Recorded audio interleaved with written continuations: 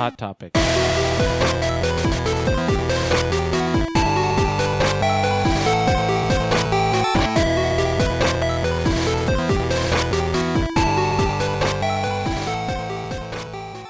Hola. Welcome to another off-week episode of Nerds. And it's me. And you got someone else here? That's me. Wait, what do I say again? What's the business, y'all? It's your boy, Jester954, back in the building. Boom. Realest boy in the room. All right. And we also have a guest. Hold, please.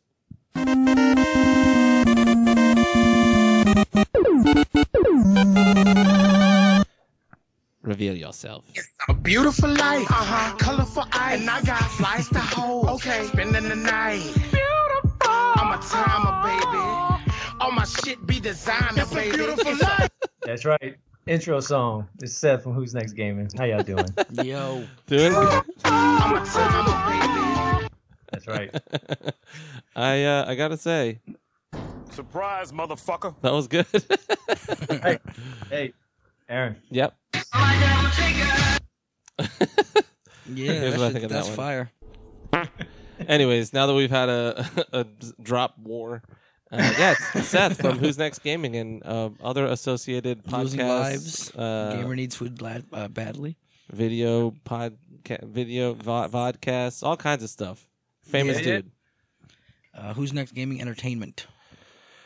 Thank you, sir. Thank Currently, you, my sir. Are you my a- current favorite podcasts right now. Are you a mogul or what? Like, do you consider yourself to be a podcasting mogul? Are you? No. Like I said before, like I'm really just wanting to start my own restaurant, like a gaming lounge / restaurant where you get food, you can play games, all that kind of shit. I support that a lot. The only Actually. thing I'm trying to do is build a brand, basically. So I'm doing a bunch of shit, just kind of having fun along the way, getting some guys involved. The other guy, Eric, he's the cook, he's the chef, but I'm kind of more the creative mind behind everything. I kind of come up with a lot of the ideas, and I'm the one who's basically putting in a lot of the work, running on the ground and stuff like that. So that's really my goal. But yeah, it's kind of morphed into some different stuff like this. So I'm just kind of seeing where it takes me. You know what I'm saying? Just see where life takes you. That's all. That's right. Well, this week we're going to talk about Devil May Cry. We're going to talk about the series because you boys have both played all of them. And then we're gonna spoil the shit out of 5. So Yeah. you've had 2 or 3 weeks to play it. So I'm going to do a short spoiler-free review of Us, and then I'll probably spoil it in full next week. I might get. I'm going to try and get Spoiler Steve again, actually, because he has the opposite. He has more of a negative opinion on the movie, so I wanted to get a balance. The other movie you did with Keith, right? Didn't y'all have opposite opinions on what was the other film he did? Captain before? Marvel. Get out. No, Get Out. Get Out, Didn't yeah. Keith have really separate opinions about that movie? Yes. Yeah, Aaron loved it and Keith didn't like it. Yeah, that was like a 5 out of 5 for me. And you know what? It was almost my movie of the year until I saw fucking Hereditary, and then Hereditary blew it out of the water. Really? I mean, I liked Hereditary kind of, but there's cool parts of it, but I don't know. I fucking loved Hereditary. Hail Paimon. That's all I got to say to that. I like some of it, yeah. We're going to do a little discussion regarding gaming, kind of some of the current state of gaming, and some other crap. So Yeah, we got some random stuff. I'm also gonna talk we'll talk a little bit about Sekiro. We haven't played it enough to really dig in Yeah, per it's se. only been 3 or 4 days. It came out Friday. 3 or 4 days, and I've played it one time. Yeah, me too. I I'm a piece did. of shit. We did the exact same thing actually, where we both got it and were too scared to play it because it's. I just knew it's gonna be hard for me in a way that the other games aren't. Like It's definitely very different. Like the way Yeah. you move, there's no fucking. I mean, you can block, but man, combat is stressful. it's like an evolved version of Bloodborne in a lot of ways. Yeah. Like I panic sometimes. And I just start to like smash like R1 to attack. You can't do that. You can't No. attack dudes. Everyone just blocks, Yeah. and then they attack you, and you die, and you're like, well. Yeah, man, that shit's fucking. I love it. I'm having fun, but it's really challenging. Yeah. But I'm liking it a lot. Well, then why don't we quickly run through our weeks? Oh yeah. If this app will update. It's been 1 week since I saw my dick. I'll go quickly. Mhm. So I saw Us. I played some Sekiro. Started my new job today with Keith. That was fun. So other than the two things I'm gonna talk about, I've been playing a shit ton of EverQuest too. Like I can't stop because The I got old in. Mhm. I got in with a guild from YouTube. Like some people, there's a guy that does videos on Pantheon, which is a game I'm waiting for, and he put up a video about how they were starting a new progression server for EverQuest 2, which is basically they relaunched the game. You play it at live launch, and then every 16 weeks a new expansion that's been out, comes out. So they roll out Yeah. the content. You have to So- pay for it. Yeah, this is the only one you have to pay for. They charge, you have to pay the monthly subscription. The game is free. You just pay the monthly subscription because they. Was I there think- like a level cap for the free? No, if you non-progression servers, you can play the entire game for free. And- So what's the point of paying? Because you want to play on the progression server. You want to start fresh. Oh, okay. Because everyone on the regular servers is in 15 years at this point. When did that come out? 2004. Shit. I thought it was way older than that. No, Oh, no. EverQuest was 99, and then EverQuest 2 is Okay. 2004. I think I was thinking like RuneScape or some shit. RuneScape actually came out after EverQuest. Oh, okay. EverQuest is the first three-dimensional MMO. There were MUDs before that, which is multi-user dungeons, which was a text-based RPG system that you could play online, which Ew. my friend's brother was obsessed with them when we were in high school, and we made so much fun of him because we were like, the fuck are you doing, dude? There's Legend of Zelda Ocarina of Time right there, and it has graphics, you dumb bitch. Like, play a game, you nerd. I've never played a text-based game like Zork or whatever. Yeah, I've yeah. never done it. So, I refuse. after that, then there was like Ultima Online, which was like the first real MMO. I mean, correct me if I'm wrong, any listeners, because my MMO history starts and ends with EverQuest. Well, begins and today ends with it because I'm playing it. Did you play WoW? I played WoW. I played WoW at launch. I was excited for it because I was an EverQuest fan, and I knew like Warcraft 3 was my shit as well. I knew I loved Okay. the lore, so I thought Blizzard's gonna make a game that's gonna fucking blow the universe up, and it did. But I don't think in the best ways. I think when WoW launched, it had a lot of what I enjoyed, which was I enjoy the social aspect of gaming. That's why I like MMOs. That's why I like hard MMOs where you have to group, like EverQuest. EverQuest 2 is very group centric. No. WoW was like, what if you just didn't have to talk to people?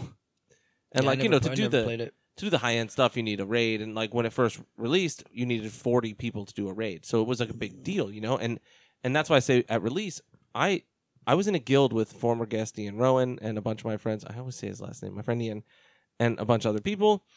And I quit, but I basically filled their guild with people because I would group at random because they all had no jobs. Like they all didn't have to work, so they were all playing together, and I would play at night by myself, and they're all out leveled me, so I would just make friends and invite them to the guild.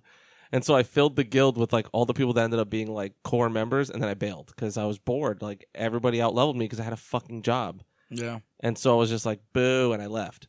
But yeah, so Ultima Online is like it's isometric. It's almost Diablo or Baldur's Gate-y, but it's a full like MMO. But that game, you could steal everything from people. Like you could kill someone, steal everything, break into their house, steal their house, burn their house down, fucking all kinds of. You could do evil shit in that game. sucks. But I played EverQuest, and that really opened my mind to the world. So I've been playing EverQuest 2 a lot with the guild on Kaladim, I think is the name of the new server, if anyone's interested in playing.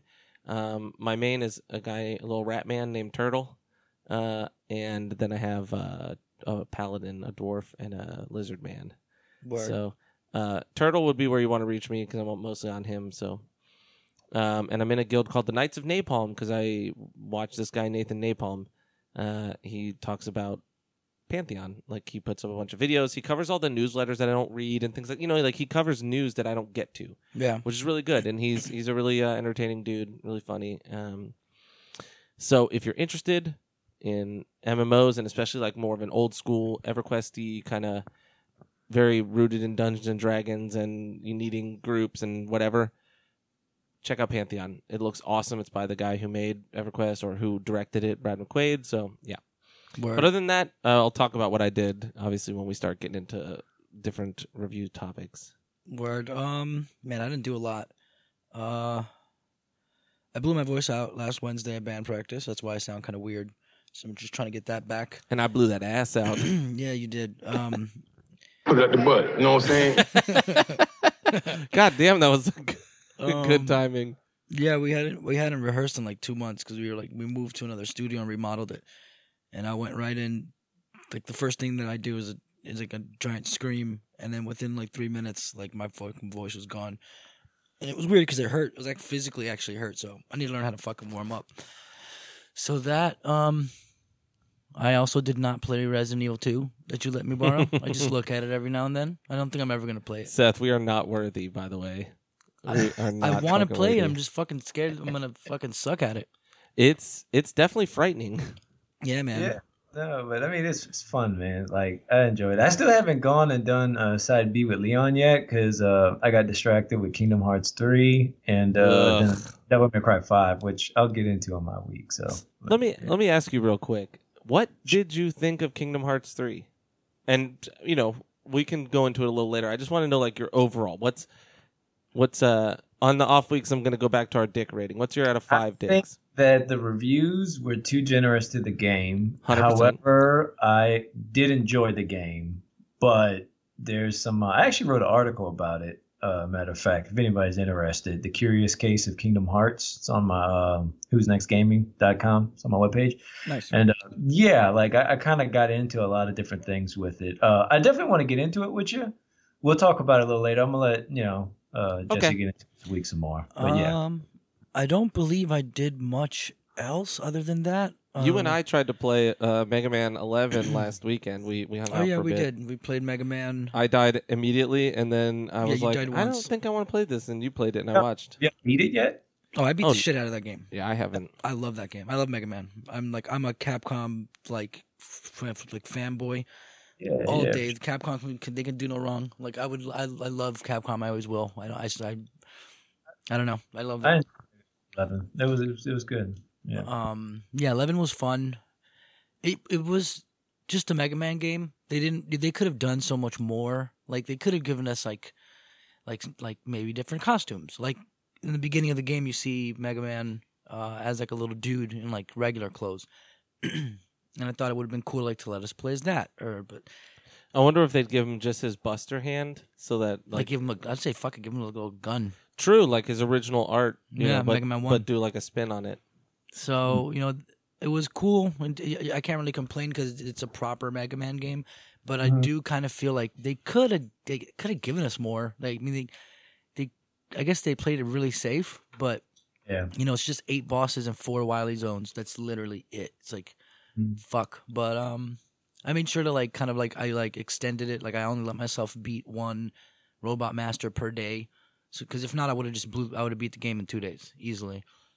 And then I just found out there's a challenge mode. Did you see the challenge mode? I think I've seen that. Yeah. It's like I think it's like 60 screens, and they're all super difficult. You have to like go like it takes like 2 or 3 clicks to get to it, and it's just a super hard like 60 screen like level. That's crazy hard, but that's pretty awesome. Man, I think that's about it, dog. I don't really do much. Maybe played some video. I mean, I guess I play games every now and then, but I don't know. That's about it, dog. I just did that. What about you, Seth? How was your week? Man, it was good, man. It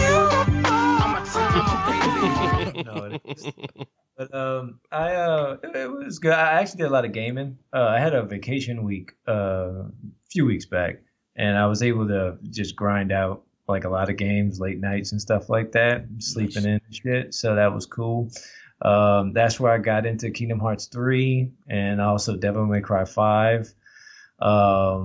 Well, like a week ago vacation. Anyways, so that was good. Kingdom Hearts 3. So since you had brought it up already, all right. So it was fun, but there's a lot of problems I had with it. One of the things I didn't care for as much. Like I liked it, but the different attacks he has, right? So they made the game feel a little faster paced. Yeah. I even put up some gameplay of me fighting the secret boss. Yeah, he in kicked that. the shit out of you for a second.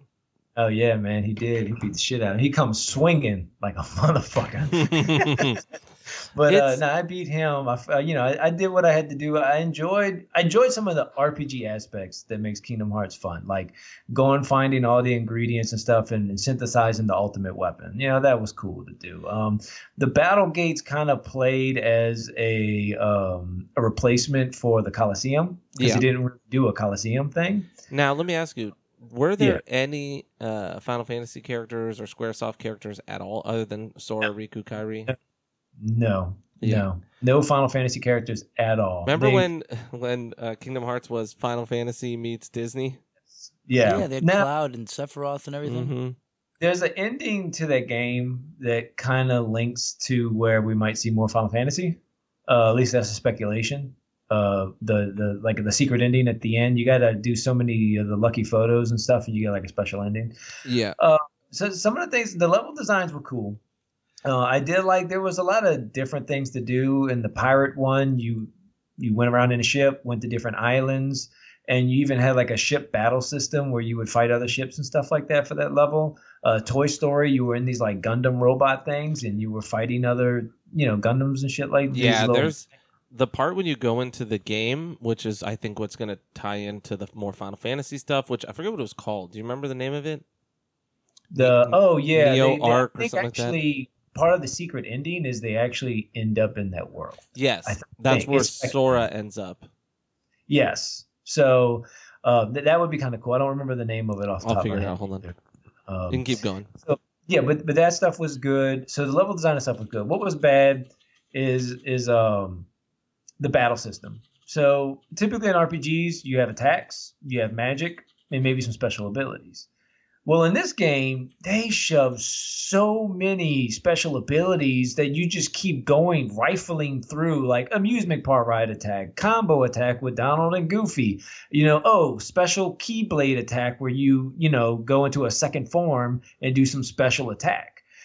There was a lot of good ideas with that, but there was too much of it to where it really wasn't much strategy to the game. You can just button mash your way to victory in certain cases. Not like how it felt like in Kingdom Hearts like 1 and 2, where you actually did have to kind of move and dodge and block, and especially with the harder bosses and stuff like that. Like there was a bit of that in there that was missing in Kingdom Hearts 3. That stuff was kind of sorely missing. The ending though was good. So the whole time, I remember you made a complaint in one of the earlier episodes that you see all these Organization 13 members just kind of coming around and shit like that in their cloaks, and you don't ever fight them.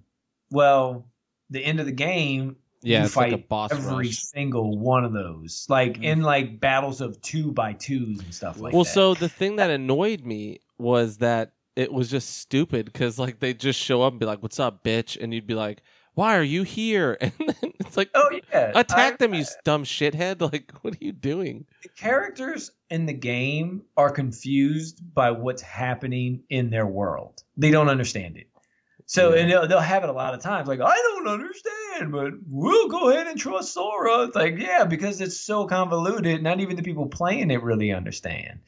I did a deep dive on it, and I understood some. I would even say maybe most of what was happening and got the gist of it. But there was certain things that would just went over my head, and I had to just kind of go with it.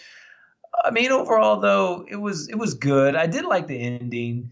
Like, again, there's a lot of good and bad, but I seen people giving it like 8s and 9s. Get the fuck out of here, Yeah, man. It's like yeah. 6, 7.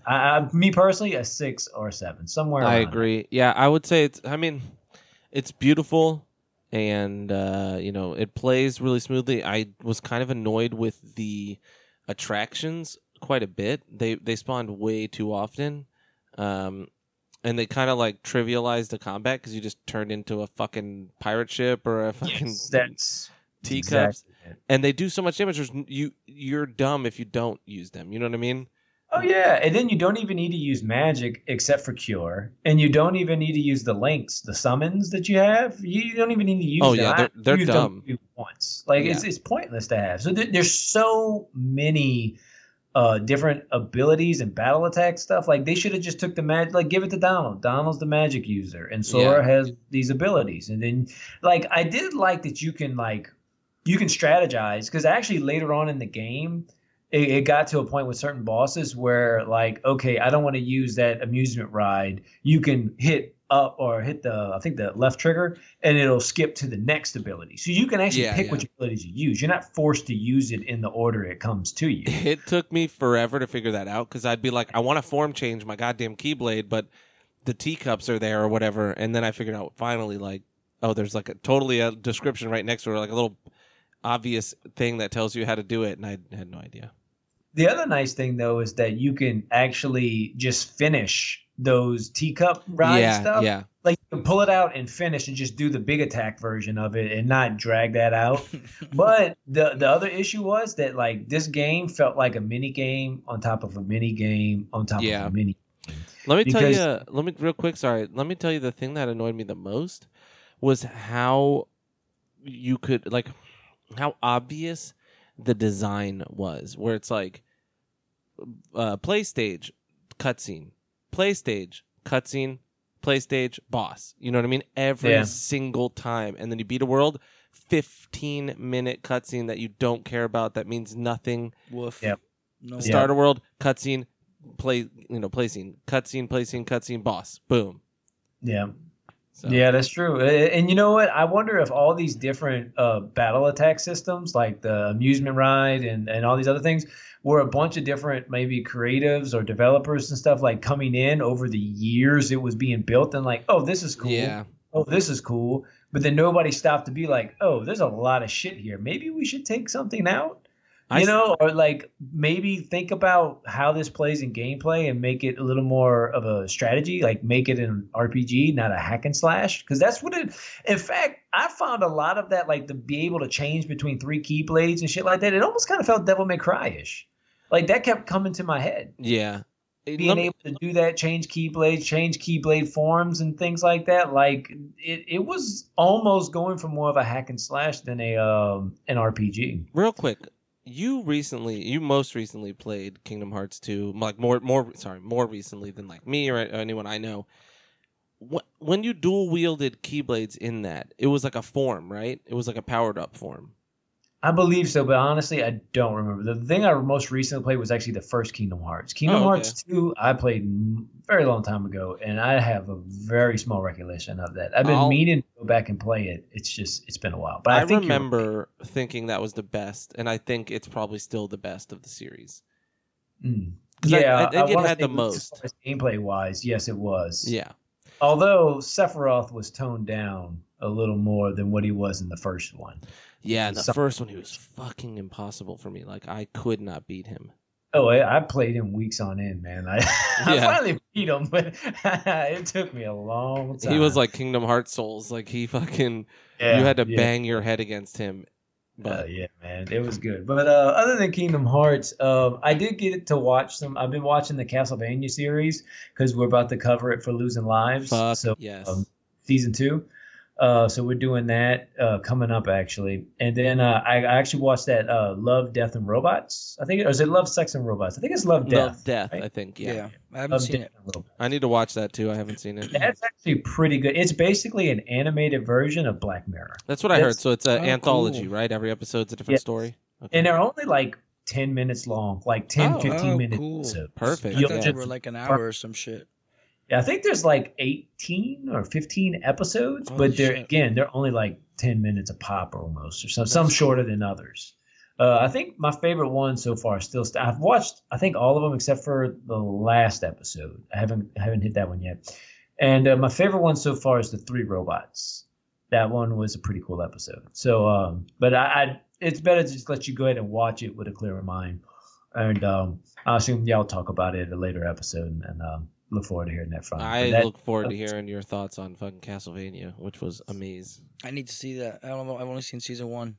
And I Yeah. love that shit. I love Castlevania. Season 2 is even better because it's like it goes a little deeper. Like you get a little more than because season 1 was really short and really like quick. That's 4 episodes. Those are 2 with the same words. But what I mean is like the story kind of progresses very quickly. Like You only get what, like you said, 4 episodes, right? Or 6? Yeah, and they're like 22 minutes or some shit. Yeah. It's like barely an hour. I think it was They more. could made that a movie, like just Yeah. cut. In fact, the episodes almost like end like in a continuation form in the first season, to where it Yeah. could have been all connected into one movie. Well, little snippet of news: we're getting a Dragon's Dogma series. I don't know if Adi Shankar's doing it, but Capcom obviously is in with Netflix, so they're gonna do a Dragon's Dogma series, which is really cool. Though Dragon's Dogma story is kind of dumb as fuck. Yeah, it's pretty stupid. I did love that ending when you're like, "Oh shit," because you're Yeah. the fucking dragon. You're like, "Oh my god!" Yeah, I was just listening to Super Beast Cast about. They were just talking about that Castle Super Beast. Yeah, Castle Super Beast. And it's odd they chose that instead of Monster Hunter. Why wouldn't they go Monster Hunter first? Yeah. Because that would just be easy money. Because they're gonna do Castle. No, they're doing Devil May Cry first, Mm-hmm. and then they're gonna do Dragon's Dogma anime, and then I don't give a fuck. Just pump them out. I don't care. I'll watch them. Yeah. I love it. Give us another Street Fighter animated thing. It's ripe for it. On Losing Lives, you guys haven't covered Street Fighter the animated movie, right? You got the No, not yet. I've been dodging that. We're sticking to the more terrible shit. Oh, It's actually okay. kind All of. right, I was wondering because like I've been listening to a lot of those. Like I like that podcast a lot. Actually, I don't know. I was debating whether or not to say this because sometimes people get mad at me. I was listening to your Street Fighter the Animated Series episode, which I went back and started watching it again, and it's like really like dog shit American style, but there's actually a lot of really awesome, dope like anime style scenes in that shit. Like there's like a lot of cool stuff. Some of that animation. There are some scenes in there where they have these fight scenes where literally everything stops. Yeah. They do the fight the motion, and then it just like happens real quick.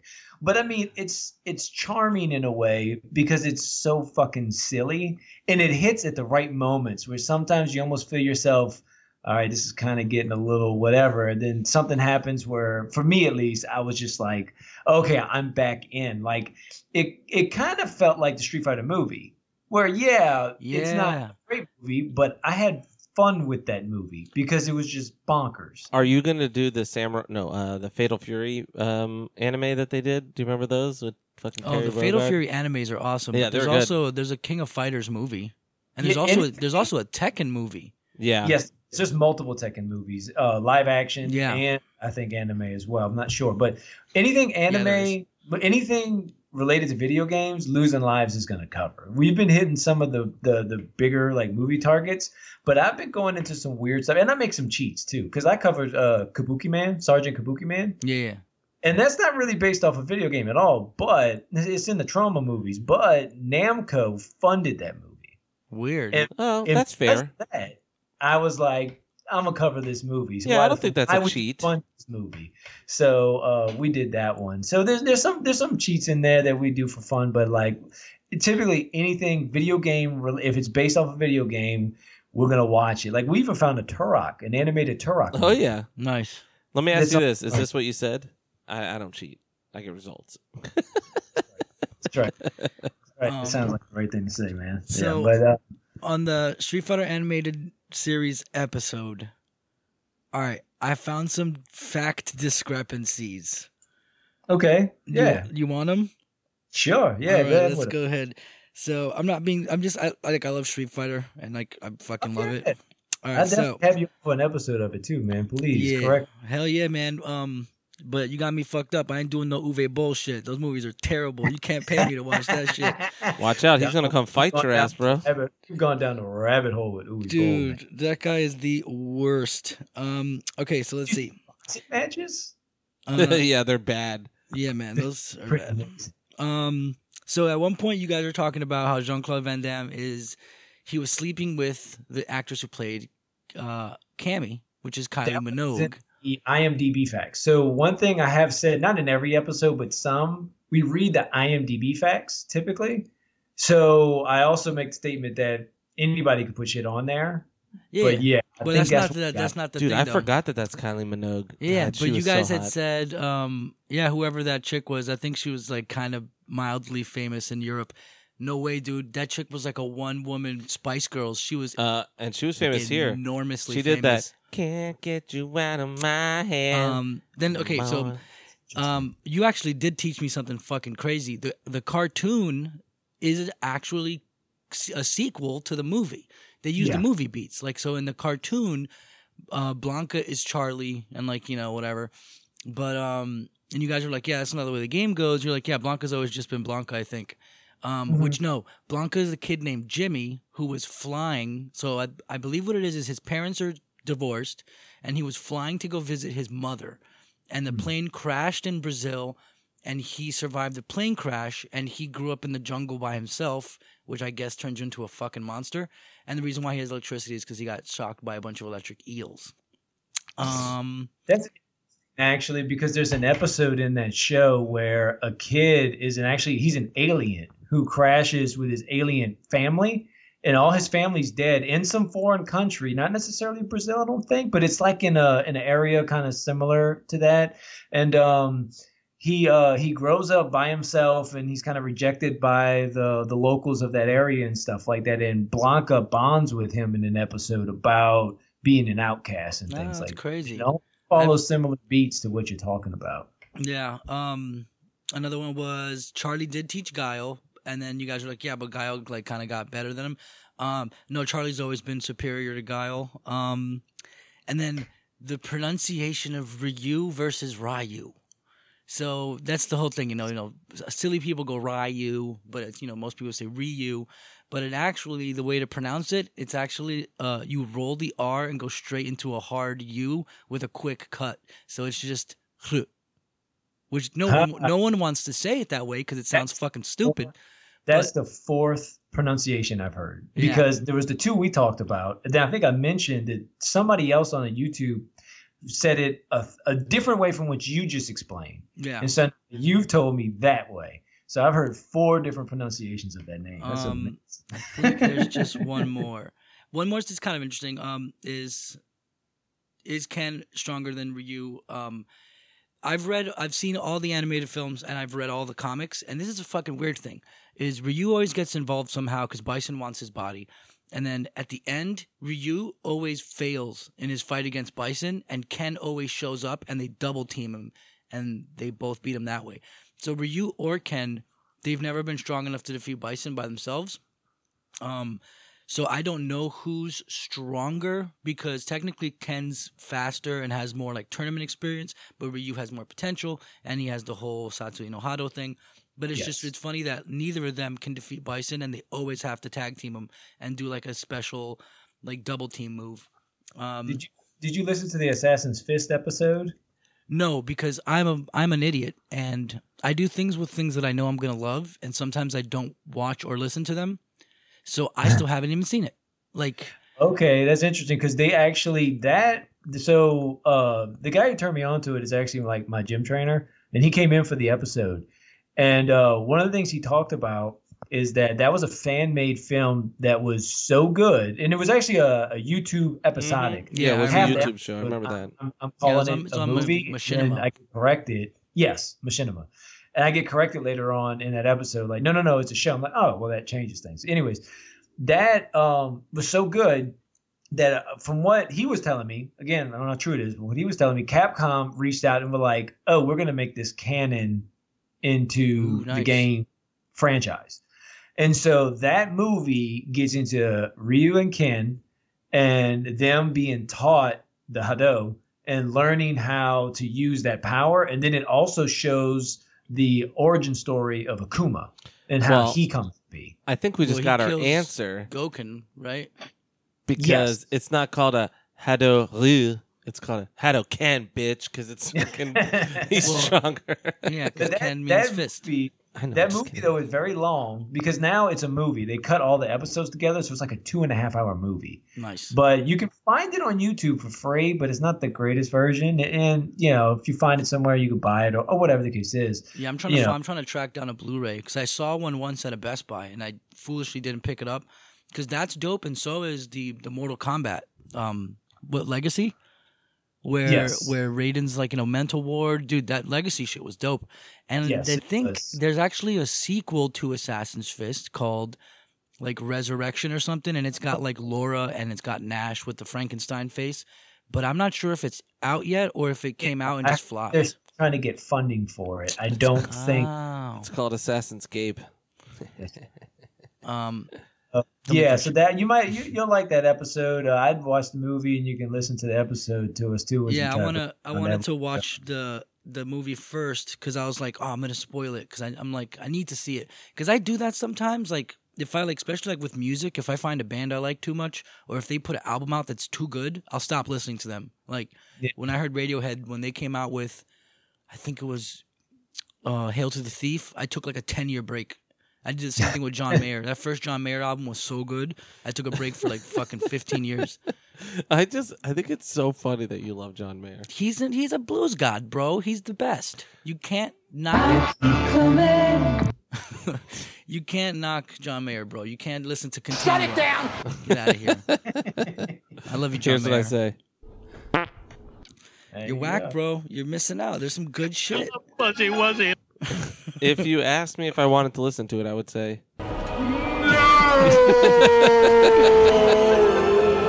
Whatever.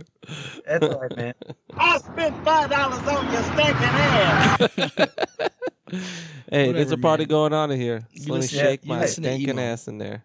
Turn it up. But no, man, I appreciate you listening. And yeah, dude, like I'll definitely get you on for some Street Fighter episodes. Dude, hell yeah, I'm digging it, and yeah, like I like anything like fight, especially like fighting game stuff. I love it. Like so I guess like if you guys are doing more silly stuff, I think the KOF one's really bad. King of Fighters. It has Darth Maul.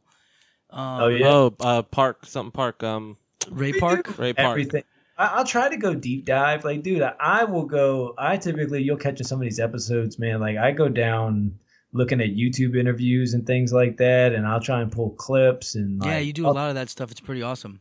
Yeah, like I record the audio for almost every one of those movies I watch, and then cut clips out and then have them as drops for when I want to use them for whatever. And I mean, even a lot of the episodes are drops from these movies and then from video games and stuff like that all throughout the episodes. Yeah. And So yeah. what's the name mean? Like losing lives? It's part of your rating system, right? Like how many lives did you lose? The idea of it is video game movies are typically bad, Mhm. so we lose lives watching them because they're bad. That's the concept of it. Like a video game where you die, you lose a life. So we rate them by how many lives we lost, and or we'll say, okay, we gained a life if it's good. If it's good, we gained a life, and that's just it. We don't get too much farther in how good it is. It's just Okay, that's dope. So that's how we do it. I just thought it was a funny spin on it. That's why it's got the little wolf character, and he's got that look like he just got knocked out, like kind of like that game thing when you lose. And Oh yeah, the little furry dude. yeah. So That's your furry avatar, bro. You need to put that on and I got give a him little. everywhere. He's on the cover of all my stuff. That's again, it's the logo stuff. You just need a little flap for where your butt is. No, he looks like, I have it right here. I think this is it. I might be wrong, but did you ever catch that Advent Children and how many times they say mother? Oh man, Oh, I yeah. heard that episode. That's funny that you clip every time they say mother. It's like mother. It's I pretty funny. got it right here. I don't think Aaron's heard. You want to hear it, Aaron? yeah. I think this is it. What's this stuff about mother? Mother. Where's mother? Do have Mother there. We need Mother's power. Mother's mimetic legacy. Mother's legacy. She does so much for us. Find Mother. Where's mother? Hey, where's mother? Says he's looking for mother. Gift from mother? Gross. Brother's hiding mother too? Mother has given me the life stream. Mother's mimetic legacy will go to Mother together. See, Mother? Mother is here. Mother. Give back Mother. All we want is to be with Mother. Mother will know. Where's mother? Mother schmother. Hey! I will not have you refer to Mother that way. You meanie! You look after mother! A good son would have known. Mother! Mother's going to tell me. What I want, Cloud, is to sail the darkness of the cosmos with this planet as my vessel, just as my mother did long ago. Mother. Again? Why is everyone calling me their mother lately? That's dope. Hello. God. I actually had a weird idea about Geneva. Pornhub has Jehovah. You mean Genova? No, Genova. Genova. Right? So, Jehovah. Well, I was thinking about the whole concept of Geneva, or is it Genova or Geneva? It's obviously Genova because it's a play on Jehovah, which is the Judeo-Christian God's name. And since it's a female and it's a mother, not the father, Geneva or Genova is basically like the word Jehovah, except you castrate it. You cut the dick off of the H and turn it into an N. So like Genova is kind of like a castrated Jehovah. Are you following what I'm saying? Yes, you take the the stick off of it. Yeah, I thought that was funny and highly blasphemous for anyone who believes in God. I'm sorry. Square cut his dick off and turned him into a sexy alien mom. My week went down a rabbit hole, so I appreciate that. I'm trying to go down a rabbit hole too and lose my stick or whatever. Yeah.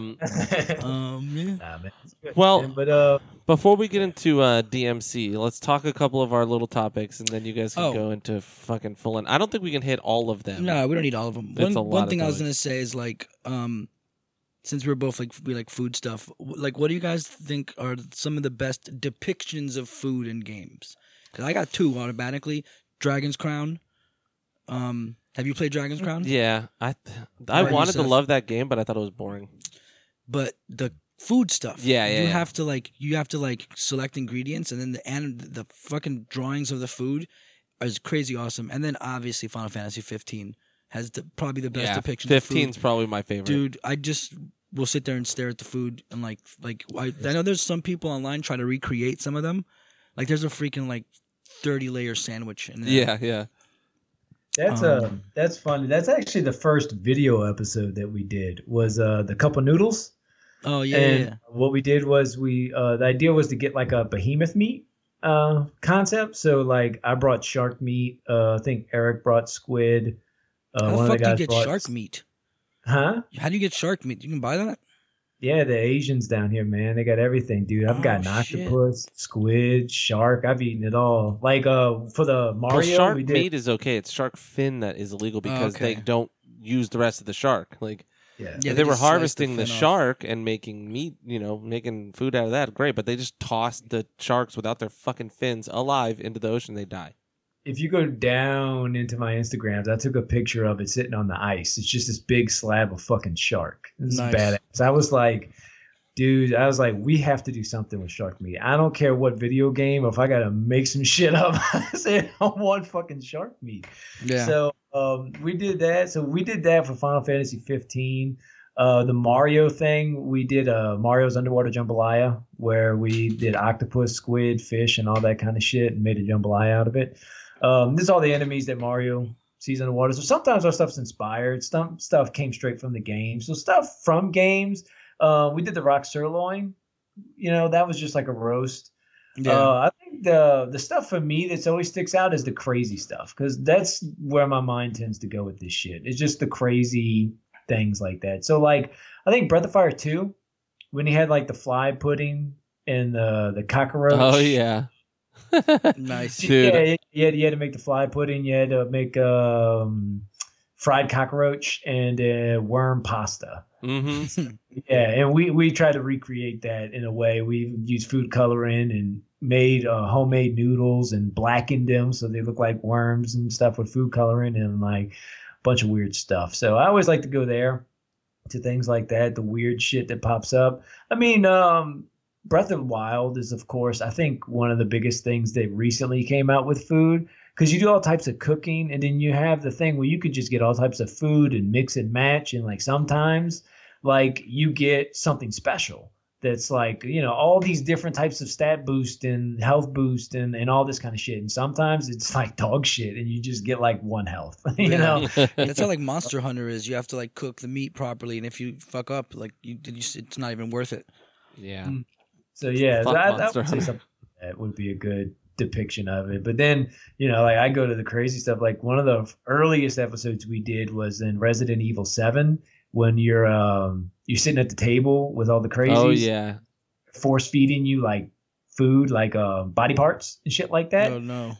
So like what we did was we did some kind of Indian dish that was pig heart, pig tongue, and pig uterus, and we cooked that up and had that shit. So yeah, that was pretty bomb. How disgusting did it taste? Oh, it wasn't as bad as you think. Cause like again, Eric does pretty good with the seasonings and making a good blend of things. But the problem wasn't the taste as much as the texture. Very chewy and gummy. The pig uterus was kind of similar to octopus. Very like chewy, and you didn't really want to swallow it. You know, Yeah, that's like that reminds me of like in Dominican like Latin cultures they'll make what the fuck do they call it? Mondongo. Which is fucking... Or is it mofongo? No, it's intestine, bro. And it's just like honeycomb intestine shit. And you can't even break it down when you chew it. I don't understand why people like eat this stuff. Oh, yeah. That's kind of like Eric came over and cooked for me one time on tripe. Yeah, tripe. Yeah, dude. It's freaking organ meat, but it doesn't... Like, you can't even break it down. It's like cartilage. And it's so strange. It like it freaks me out. It's like when people order like pho and they get like the tendons. That just terrifies me. Like I don't know. I'm not that picky of an eater, but when it comes to like cartilage or like organ, like weird organ meats, I get kind of weirded out by that shit. Yeah, I'm not a big fan. I don't know. Oh, and if they don't know, all the things you're talking about are your other thing. Gamer Needs Food Badly, which you did a cool article I read the other like 2 weeks ago. You wrote an article about food and games and stuff, which is also pretty neat. Yeah, just the role they had. I'm just trying to find a way of like, just something fun that I feel like writing about. I try not to get too deep in the woods. Sometimes I do. I mean, some of my earlier articles, I've really got in real deep, some philosophical type shit. But more so now, I'm just light reading, something fun, pump it out, and like just like an exercise for myself in writing. I kind of want to keep that going. I started really I used to do a lot of writing songs and poetry and things like that in high school and middle school and stuff. And it wasn't until later that the guy who did the artwork for me, all the artwork that I have, we did a comic book together. And I wrote it and he drew it, did all the line work and all that shit. And I wrote it and I did some of the lettering and things like that. And it really got me into writing, and I just really enjoyed it. And so, like, I'm really keeping it. It really that was the steps that sparked me into doing podcasts and stuff like that, too. Is just, like, seeing something that me and him created and, like, knowing, like, I can, like, create something. And even if it's not the biggest thing in the world, it's on Comixology still. You can go read it, like, it's there. Yeah, that's really cool. So. Yeah, drop a link in the chat or something, man. I want to see that.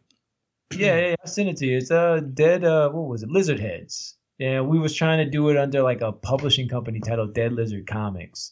And we was looking to try and do more, but it was just a lot of work for the artist, and we really didn't have anybody else that wanted to do some of that, getting involved, at least that we knew of that would do it. So, but no, that was fun, man. That was fun. That was good. And yeah. Cool. Yeah, I did write a bunch of topics. I'll just pick one. So I've been looking at like, all right, so games drop day one, and sometimes you get a great game. Like Sekiro pretty much feels like it's done. But then there's a lot of games that are fucking garbage when they come out, and then a year later they get patched, and they're mad fucking good. So like For Honor came out, and it was supposedly broken and garbage. And now if you download For Honor, it's like super awesome. Same thing happened with like Battlefront 2, Final Fantasy 15. Yeah, Final Fantasy 15 is a big one. Dude, Final Fantasy 15 was like bare bones, and now there's like extra chapters and all this other shit. Well, look at Anthem. I haven't even played it. I'm not going to. Yeah, but I hope that in a year they do something and get that game off its feet, because people are dropping on that game a lot. Yeah. Also, Shadow of War, Lord of the Rings: Shadow of War. Yeah. Was like everybody. It was like unplayable because everything was microtransactions and loot boxes and shit. In a fucking single player $60 game. Yeah, dude. And now if you get it, it's amazing. And they even, I think on the 23rd of April, they're shutting down the marketplace for that game completely, and everything's just open. And like now, I started playing it recently, and it's pretty awesome. But it makes me think like, fuck, like, should I just be indiscriminately buying these games when they come out? Just to like, I mean, if it's like Capcom or something and it's a game series that I play, I automatically support it. Yeah. But like Mortal Kombat 11, I'm not buying that shit day one. Well, like Street Fighter V was kind of this type of situation. They were like, "Hey, Yeah. let's just release like 7 dudes." You know, 7 I characters. think it was like 12 or Killer something. Instinct actually first experimented with some of that, but they did it, I would say, more of the right way because it was free. And Yes. then you just buy the characters that you want. Whereas I think Street Fighter V was actually still a $60 purchase, and you Yeah. only got X amount of characters. And they didn't even have things like arcade mode, and I think Oh, the yeah. story mode came later as well. Yeah, no, in the beginning there was no story mode, there was no arcade mode. There was just like it was basically like a tournament simulator. It was just for competitive play. And then like within the year, like they dropped I forgot what it was called, like the Dark Shadow, some shit, Shadow Yeah. Falls or whatever, which is the story mode, which is all right. That's fucking story mode kind of disappointed me, but and then they did the arcade mode. They did the big update, which added arcade mode, and it's actually really awesome now. You select what era you want to play from. So if you pick Street Fighter 1, it'll have everybody who's from Street Fighter 1. And then when you beat it with them, you get like a little ending. And then you pick Street Fighter 2, it'll have everybody who is in Street Fighter 2. And then it will give you an ending from that. So there's every era of Street Fighter you can play. Which still fucking kills me. We still have no Honda. The entire original roster. Yeah, that's so crazy. The entire original roster is there. No E-Honda. Except for your boy. Which is my character. And they did that in Street Fighter Cross Tekken, bro. Everybody from the original roster was on the game except for fucking Honda. Dude, they have something against him. And it upsets me. What's his first name? Edmund. Okay. Maybe they found out he was actually Hawaiian. Oh, shit. Well, in the movie. The movie's fucking crazy. Yeah, I mean, so this trend is it's really upsetting, and it's really kind of disheartening for a gamer because it's like it gets kind of scary because it's like it's a lot of fucking money, man. It's a lot of money, and they're just dumping studios that don't make it. You know, like if the game that as the whatever they call them, the fucking money men. If they force it out like Anthem, they force them to first of all change directions midstream, restart completely from scratch, mid development, and then they rush it out, and then it doesn't do well. They just shut the studio down. Yeah, they fire all those people. I mean, BioWare hopefully won't happen to, but BioWare Montreal or one of the other ones, the one that did Andromeda, got shut down after Andromeda. They were like, fuck you. And speak on that Anthem thing. I've got 2 of the guys on my podcast, and they're playing through Anthem a lot, and they really enjoy it. They haven't really felt a lot of the stuff that people are complaining about, and they're having a blast with it. So I don't know if it's exactly everybody. I can't speak to. I haven't played it personally. So here's the thing with Anthem. Most people that bought it were like, I don't see the hate, whatever. Like a bunch of people that I know. But then where are they now? Not playing Anthem. Yeah, well, because apparently there's not a lot of replay value. Some people say that it gets repetitive. It's like a 10-hour game that they released to be an MMO light, which is supposed to be forever, like a Destiny type game, and just like Destiny 1 did, which Destiny 1 had more content than Anthem because it had a raid at launch. Destiny 1 had a raid. It also had a lot of little secret bounties and missions and shit to like get all these different kinds of weapons. I mean, I put a lot of shit into Destiny. And I actually did enjoy it. I feel like it had it didn't have its good content as far as like levels and stuff because you get to a point where you end, but then you're always coming back for the Nightfalls, and you're always coming back for trying to get a crew together for a raid. And it's built to do the raid multiple times, so you can get all the armor and things like that. And the thing with Destiny was, at least for Vault of Glass, which was that first raid, it was the best content. Like. It was the funnest thing you could do. And even though it was really hard, it was really fun because you had to like strategize, you had to talk and whatever. Anthem has 3 of their version of Nightfalls. 2 of them you've already played. One is just the last mission of the game, reskinned a little bit. And one of them is one of the missions from the middle. So there's one new strike at the end. And then it's just farming bullshit. And then they're banning people for figuring out which treasure chests like have the best drop rates and running them. Like, it's just dumb. They're just gatekeeping their game. They're just like, don't be good at it, or don't be smart and figure it out. Like, if you can't make enough content to keep people entertained so they don't do that, then that's on you. Yeah, I know, and it's like these games that get patched. A lot of times they're huge. You know, Lord of the Rings, Final Fantasy. You know, like For Honor got a bunch of money put into it. Like, but it's like it's starting to be like how I said with like NetherRealm with Mortal Kombat. Mortal Kombat 11 looks awesome. All those games are awesome. But I don't fucking trust them, dude. I'm gonna wait for their Game of the Year edition, and I'm just gonna buy that with everything in it. That's what I did for Injustice. I think Mortal Kombat's gonna be polished enough, just like Injustice and Injustice 2 was. This is the thing, right? So one of the things people talk about a lot is the price of games, right? The price of games got to go up, right? And all this kind of stuff. It's been like $60 since the 90s. And it's still just at $60. But the thing is, the price of games back in the 90s, some Super Nintendo games were like $79. Yes, they were even more expensive than that. Right. So the thing is, the price of games have already gone up by DLC, by buying these things. Like Mortal Kombat stuff is planned DLC, where some of the other things you're talking about are patchwork, and those are two different things. Well, that's true. Some of it's cut content that they go like, nah, cut that out and sell it back. But that's also planned DLC, right? It's cut content. I mean, they planned it. Whereas some of the other stuff, it's patchwork. And then some of the other stuff is just, oh, we fucked up. Our fans are mad. And we're fixing it. So it's not that it's a mess up that they got to fix. Like Anthem. Anthem sounds like you were saying. It's rushed out. I got to patch it. I got to fix it. You know, whatever. You put out something that was unfinished out in the wild. Same thing with Fallout 76, I think. Was the same type of issue. I don't know that game will ever come back from what they did. And depending on how things go with Anthem, might be the same story. I 100% think so. I think Anthem's dead in the water. Yes, it's quite possibly so. So I think part of what we're seeing here is just that. I mean, development costs have gone up, sure. But the other problem with that argument, though, is that production costs have gone down. People are buying more digital games versus physical copies of games. That's causing costs to go down for the studios, for these developers and such. Yeah. Also, we have a bigger buying base. There's more people buying games than there were years ago. So when you have more demand, you can drop the price down depending on your supply and a number of things like that. So a lot of these factor into the price of the game and the quality of what we're getting into it, right?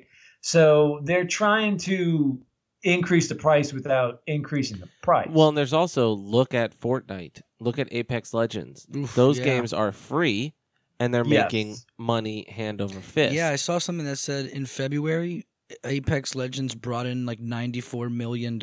Yeah. That's crazy. I can see what's going to happen is that, like, once we get into the streaming age of games, I wouldn't be surprised if we start seeing things more episodic in nature instead of full-fledged games, because of the fact that a lot of times, I was just writing up something about this. I think, hell, if you look at Doom and you look at Batman the Arkham series and stuff, people who actually beat these games, it's less than 50%. Hell, I think less than 20% on the PlayStation Network. Less than 20% of people who play Doom beat it. We got that trophy for beating the game. That's true. You can check that on your trophies. You can see how many people have. Exactly. I'm going to go do that later and check some games out. They've done the statistics of it. So if people are not, it's kind of like what I heard a comedian talk about this, where he was looking at the YouTube analytics and he realized, oh shit, people are barely spending a minute or, just a handful of minutes on my content. And I'm putting out like these 45-minute, hour-long things. And people are not spending a lot of time. So what he did was he started putting out 10, 15-minute bits, 10, 15-minute segments. And people started watching the whole thing and then, in fact, started watching more of his shit. It was a weird turnaround of that. I wouldn't be surprised if games do the same thing. We're already not playing these games to completion. And when streaming kicks into effect and we have a load of games in front of us, as new games come out, we're paying into a service, we'll get like short bites. And we'll play those and then play those because we'll have an overload, just like we do with movies, just like we do with music. I mean, hell, the music industry itself is all in shambles. You don't buy albums It's anymore. fucking nuts. Album. You buy a song or whatever's hot on YouTube and you just listen to it song by song, where even some artists have gotten into that. So the way we play games is going to radically change, especially when we get into like Xbox coming in with their new system. Google announcing Stadia, and hell, I saw Walmart's trying to get into video game streaming. Did you see that? No. They're trying to start their own service. But what the fuck are they gonna stream? PC games? Because everyone's got a handle on console shit. Like Sony, I Microsoft. have no clue. There, in fact, Walmart, I don't think even knows because they're looking like they're shopping for people to kind of, I guess, pitch them something or like maybe work on building a team. But IGN put an article out that Walmart is looking to get into the streaming game. So people are seeing the dollar signs, and we're gonna have a lot of problems. I see the streaming thing coming to a point where it explodes. And then, like, we're only going to have a handful of survivors. Yeah. And those will be, like, the Nintendo, PlayStation, Xbox of whatever new. Whether it end up being Microsoft, Amazon, and Google taking that forefront, I kind of see that being the landscape there. I wouldn't even be surprised if Nintendo kind of jumps on board with Xbox and Nintendo does what people suspected and do the Sega route. And become more what the fuck am I seeing this as, like, Microsoft and Nintendo are somehow maybe going to collaborate soon or something. I read something online that somehow Microsoft and Nintendo are planning to team up against Sony for some shit. They're doing some stuff together. I mean, Cuphead's coming over to Nintendo. Yeah. You know, Xbox Live is going to be on Nintendo. I mean, the fact is Nintendo doesn't really have the internet, nor do I suspect that they have the cloud, the servers for the cloud, to be able to operate a system in the cloud, because that's going to be the future. I mean, who needs a switch when your phone's kind of the switch, or your laptop? Anything that you have, anything with a screen can access a system in the cloud that has all the bells and whistles that is much better than anything that comes out. Like anything new hardware that comes out, the cloud will be able to update and beat it within a year. Yeah, that's true. And even Square's going to do that with Final Fantasy VII Remake. They're going to split that shit up into freaking episodes. And I wouldn't be surprised if we start seeing games become episodic in nature, because we're not finishing these games anyway. So why work a development team? I wouldn't be surprised if we don't see Final Fantasy VII Remake at all. I wouldn't be surprised if that gets canceled. Yeah. I don't know, man. I mean, Square has come out and finally given Final Fantasy 15, finally given Kingdom Hearts 3, and at the end of it tried to promise another Kingdom Hearts installment. So, I mean, they're taking a long fucking time, but they are bringing it out. So we might see it, but me and you might be like grandpas. 7 Remake was announced like 6 years ago. We have 0 screenshots of the actual game. Well, we had some. We had some. No, we had world. No, we had some combat gameplay. That was for sure fake. You know, they said after that was released, they said that all of that was scrapped and being reworked into different mechanics. And so, I don't know. I mean, I would like it, but really, like, thinking about 7. How the fuck are they going to remake that game, dude? You gotta do it beat by beat. You can't. And they're gonna do action. It's just dumb. I'm over it. I have 0 interest in the 7 remake. I would not want it to play like 15, even though I love 15. I'll always be interested. They've got me. Like, I'd rather an 8 remake. Remove the draw system. Down 2 stories, but if it ever drops, they will have my money. Yeah, no, they're gonna get my money. Every fucking new Final Fantasy game that comes out, a mainline edition, I will always buy them. Always. Same. I won't beat them ever because I haven't liked one since 12. 15 is the shit. I love it. So I want to go through my quick spoiler-free review of Us. It's getting a little late. I'm about to fall asleep. So okay. And I want you guys to be able to talk DMC and spoil it and spoil the shit of it. You have the game to play, and it's not long. It won't take up too much time. Yeah. So real quick, I'm just going to do like a quick 2-3 minute review of Us because I don't want to get too much into it. I think people need to go in blind. I think this is a movie that you're best served seeing with no knowledge of going in. But is it smart? It's definitely smart. I think so. It's an interesting movie. I put up a little review on Facebook, just like a quick blurb, but I really enjoyed it. I think, I think in comparing his 2 films together, I think Get Out is the better film structurally, but I really enjoyed Us. I think it's more balls to the walls horror. Well, suspense, because it's like a slashery type of horror. You know that what I little mean? girl's scary as fuck in the commercials, dog. I can't even look at her face at night. She's creepy. Yeah, she's really good. Everyone is incredible. Everyone's giving fucking great performances. It's expertly directed. It's expertly paced. I think there's a little there's some twists that I didn't care for, and like they explain some stuff, but then it makes more questions than it answers. So like I'd rather they just didn't explain it, you know? But I will say this movie 100% like solidifies that Jordan Peele is like a really heavy hitter in the horror / suspense world, and I think it makes me even more. I don't think it makes me even more excited for his Twilight Zone that's coming out. I mean, he's not obviously writing, directing everything, but I believe he's producing it all, and I bet he writes and directs at least one episode. Yeah. I'm very excited to see what he does. Lulu, Jesus Christ. Hold on. She's just going to not stop. She's a fucking psycho. Sorry about that, guys. I'm really just excited to see what he does going forward. I think this helps. Lulu, shut the fuck up. She, like, my dog will bark, and then she just doesn't stop barking. It's like, okay, we get it. We know they're out there. My dog was doing the same earlier. I had to mute. Yeah, and I can't. It's not so bad. Anyways, it's definitely a buy for me. It's probably like on a scale of if I went back to out of 5 dicks, it's probably like a 4. If I was doing halves, it might be even a 3.5. But I would just go on a out of 5 scale. I'd give it a 4. I think the good outweighs the bad in a lot of ways. I just think it doesn't stick the landing 100%. Can you spoil it in less than 30 seconds after we finish? Yes. Okay, because I'm not going to watch it.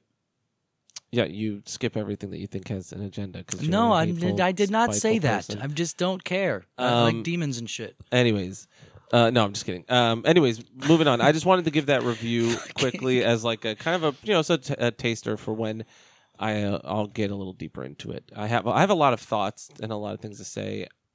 I think it bears a second watch, but I don't really want to do it. True. Not that I don't want to watch this movie again. I just don't want to, like, I don't have a lot of time in my life. And then to go see a movie I've already seen a second time is like... Yeah, just wait till it's online and just exactly. Stream it. It'll be on one of those streaming services in like 6 months. But I'm a fan. This solidifies me as a fan. And I had someone tell me it's not fair to compare, his movies together. But I'm like, I compare every director their work against their prior work. Yeah, these are his first 2 movies. Of course you can compare like, them. Who else am I going to compare it to? Yeah. But as a sophomore film, like, I think he's really shown that he's got ideas. Like, he's got really clever ideas. Really, he's got a lot to say. And this one's not as heavy on messaging. The messaging's more subversive. Like, I don't even know, like, if there's any kind of deeper political, or deeper message. I thought it was just like a Get Out sequel, and it's like a white family wants to replace them. No, not because, like, how like in Get Out, it was like white people stealing black people's bodies because they think it's fashionable. I thought it was like Get Out direct sequel. These people want to replace their family. No, nope. There's no body switching. Not even close. No. Oh shit! Was it all a dream in the end? I will not say, but no. I mean, spoilers. It's not that. But anyways, if you guys want to go into Devil May Cry, I gotta piss. I'm gonna take a. I haven't played it, so yeah, no problem. Okay, fuck out of here. Got it, man. So, how did you feel like halfway through the game and then after you beat it? Because I was super excited and having a great time halfway through it, and then I beat it, and I felt kind of deflated after I beat it. I was different. I'm actually playing through on Son of Sparta mode. In fact, I was wanting... So recently I did Devil May Cry 4, hard mode only. I was kind of trying to do this little stream thing and play the games on the hardest difficulty. Mm-hmm. I actually had a lot of fun playing Devil May Cry 4. In the hard mode, we just like swarmed with enemies. Just a dumb amount of enemies. And I didn't really get that with this yet. Because it's not the hardest difficulty settings. They kind of force you to pick like easy or normal.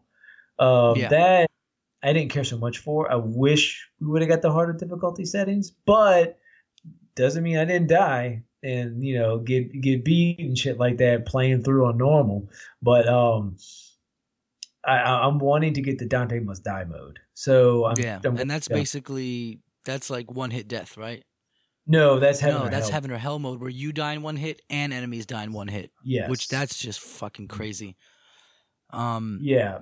I like that there's the little trick where, and the best way to do it is Heaven or Hell mode, where you go fight that boss in the first level, and you can actually kill him, and you'll get a different ending.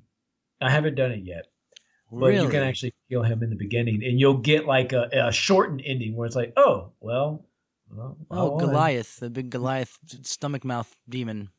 No, when you first fight Yurzin. Oh, okay. You can kill him in that first fight. Holy shit. Yes. I'm just going to YouTube that. Yeah, you can actually kill him. The easiest way to do it is Heaven or Hell mode, because one hit and he dies. But he's built so hard that, it is very difficult. My brother told me that he actually got him down to half health on his first playthrough before he died.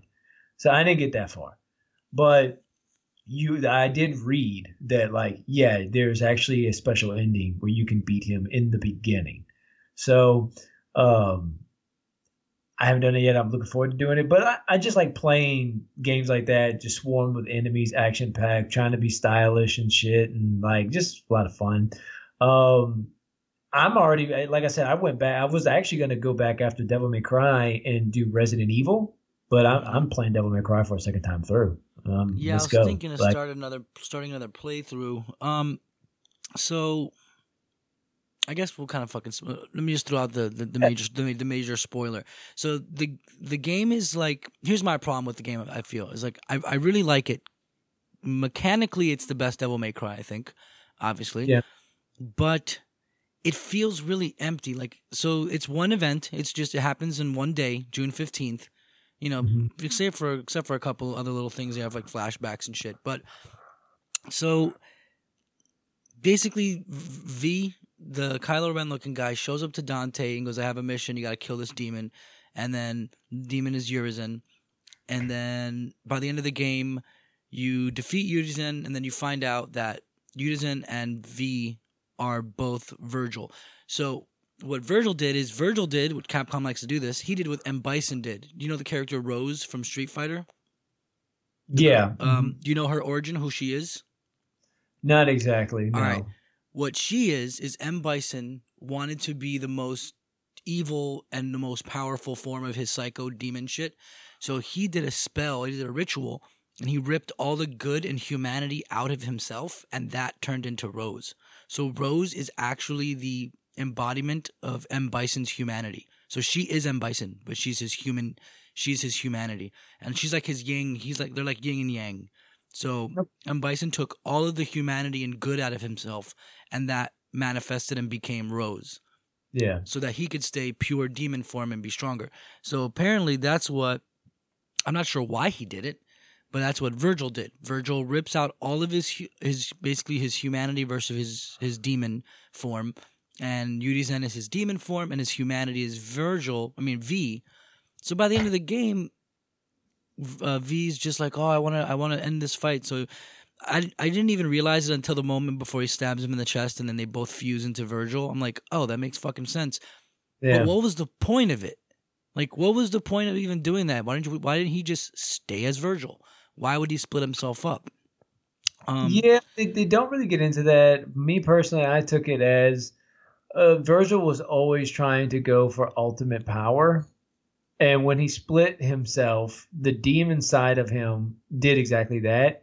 Where the human side of him, now that it's devoid of the demon side, realized maybe the error of those ways. Yeah. And realized that, no, I need to combine back. And also the fact that he was deteriorating. He was going to die.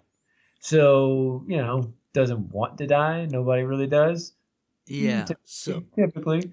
But that's the kind of motive for that, of hiring Dante to help him get back to himself. Mm-hmm. So that's kind of how I took it, because Virgil's whole thing has been an obsession for power, especially when it comes to beating his brother, who beat him back in Devil May Cry 3. Mm-hmm. So, and that's actually what we get that. I mean, he does pop up in Devil May Cry 1, but to be honest, I don't think the developers really knew what they were going to do with that character. Yeah, with Nilo Angelo.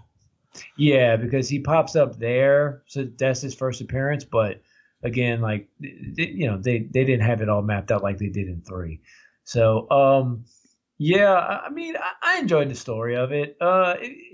Simple. I mean, it's just an action game. It's there to have fun. I do like that they pick some lore stuff to kind of flesh out some. You got a little more on Nero. You got him with a little partner too.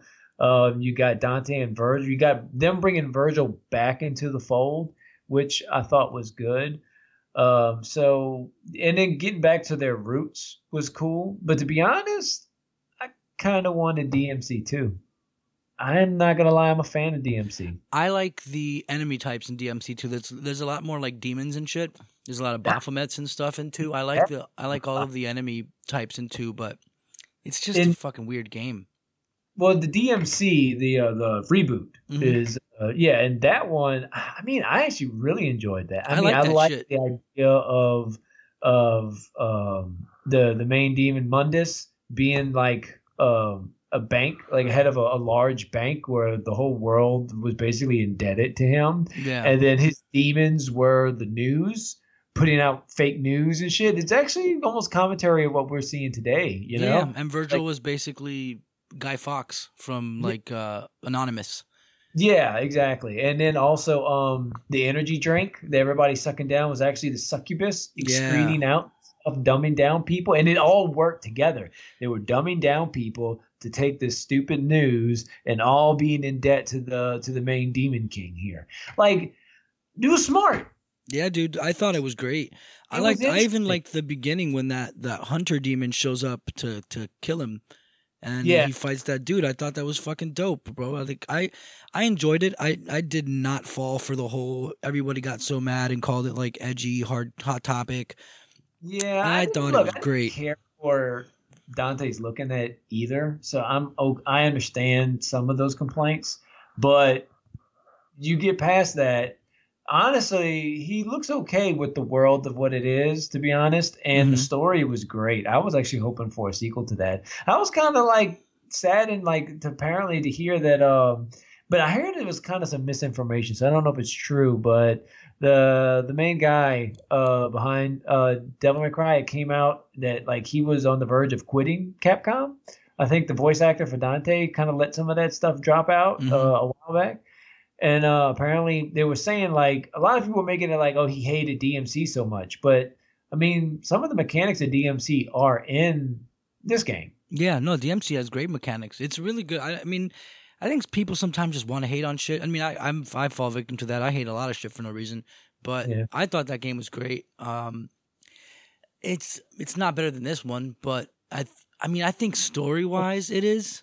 It's got a way deeper story because this game is shallow.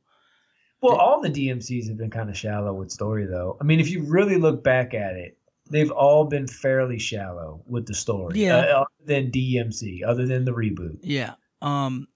So, like, another issue I had, like, I'll get to the very ending in a second, but, like, the problem that I had was I never felt, and maybe it's because I was still playing it on normal, because I don't know, like, on the harder difficulty, do they give you more enemies to fight at the same time? Or is it just harder difficulty enemies? No. They give you different enemies. Like you'll run into enemies that get introduced later on, earlier. Okay. And so there's more enemies and also more variation of those enemies. Oh, okay. Because I didn't feel at any point, dude, that I was fighting enough shit. And I was like, by the time I got to the end of the game, I realized nothing felt like a final level. Like, you know how most action games, like when you get to the end of the game, you can tell you're near the end because there's a fuckload of enemies and they're really hard. And I just felt like, I was like, is it really already done? I mean, actually the last couple of levels of that game were actually just like boss fights. Yeah, like levels 18 is fighting the summons, 19 is fighting Virgil as Dante, and then 20 is fighting Virgil as Nero. And it's like, and they each took like 10 minutes to beat. And I was just like bummed.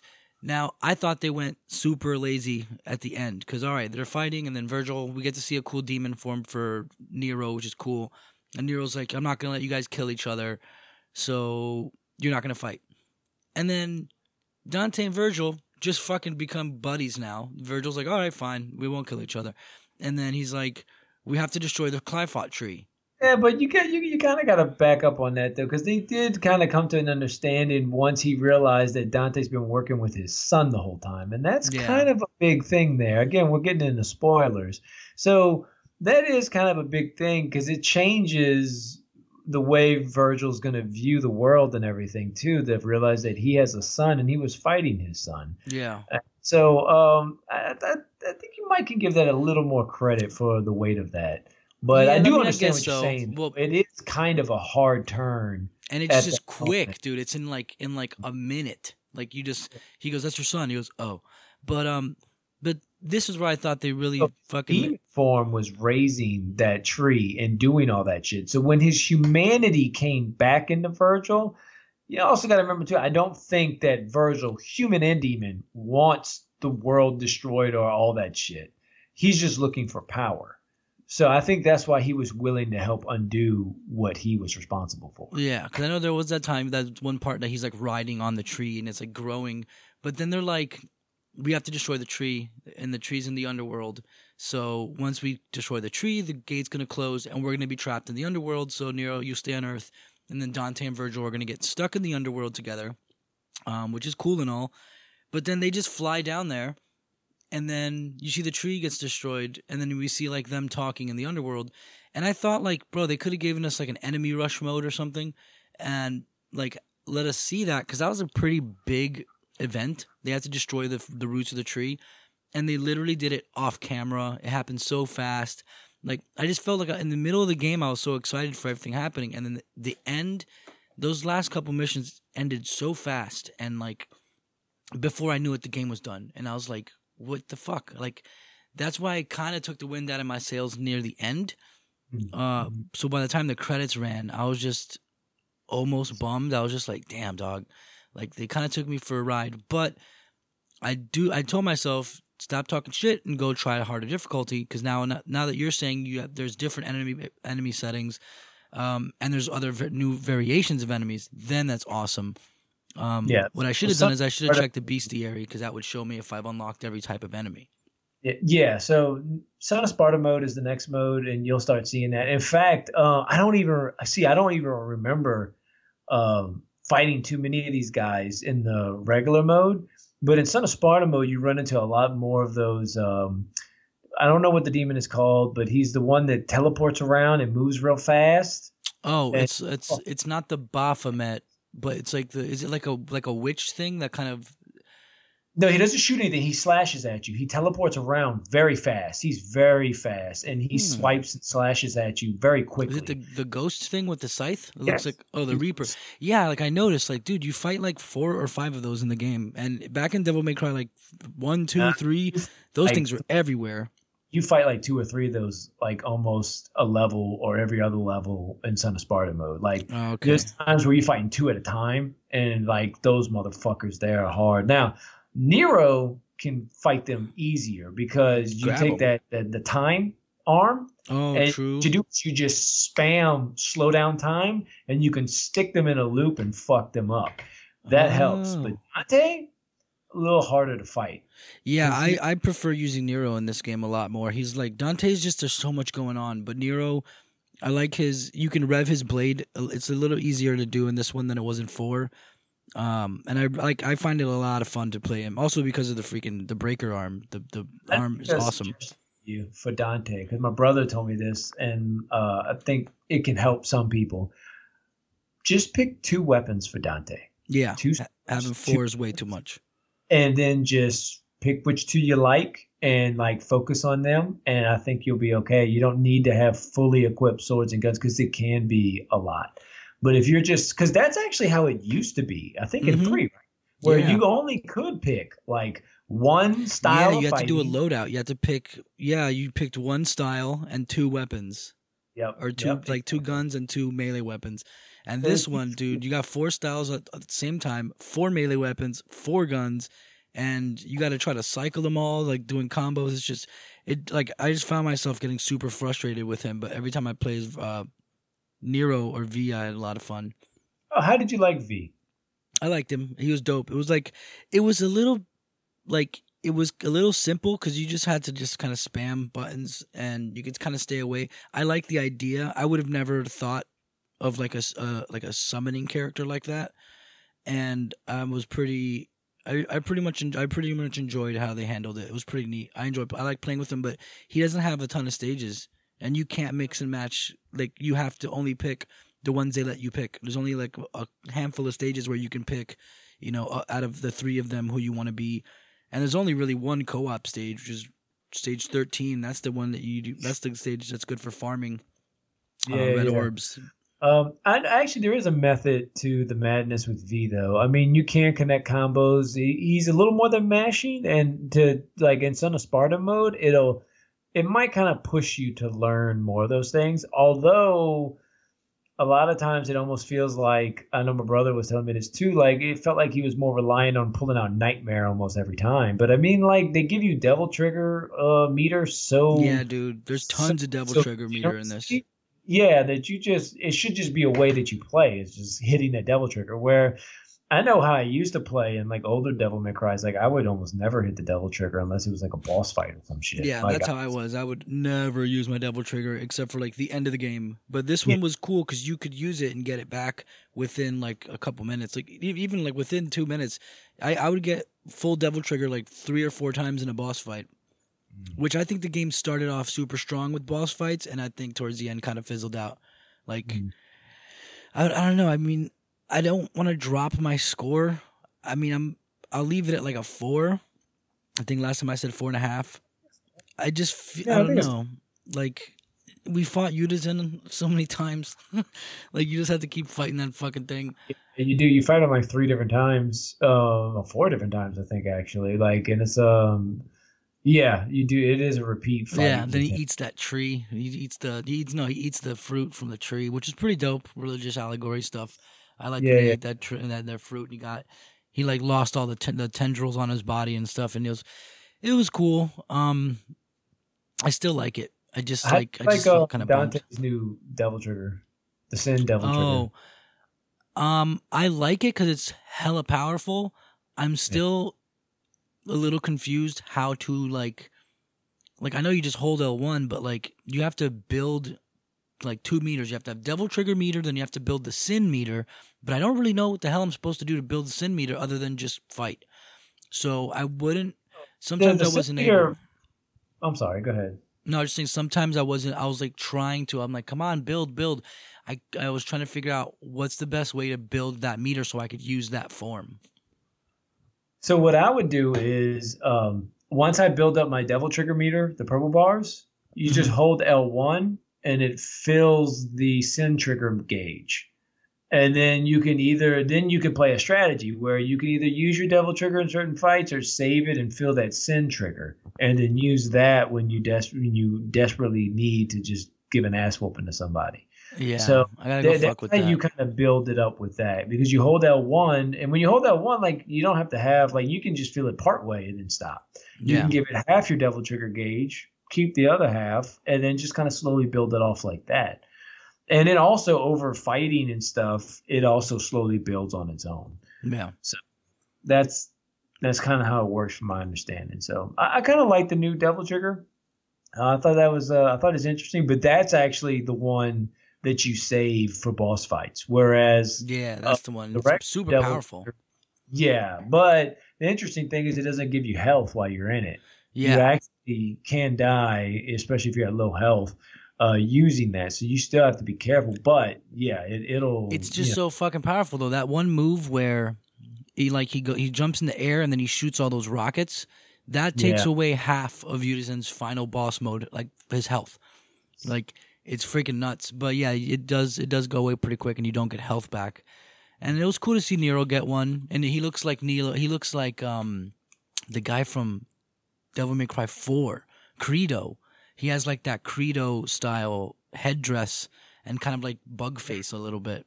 Oh yeah, which is weird because that's his girlfriend's brother.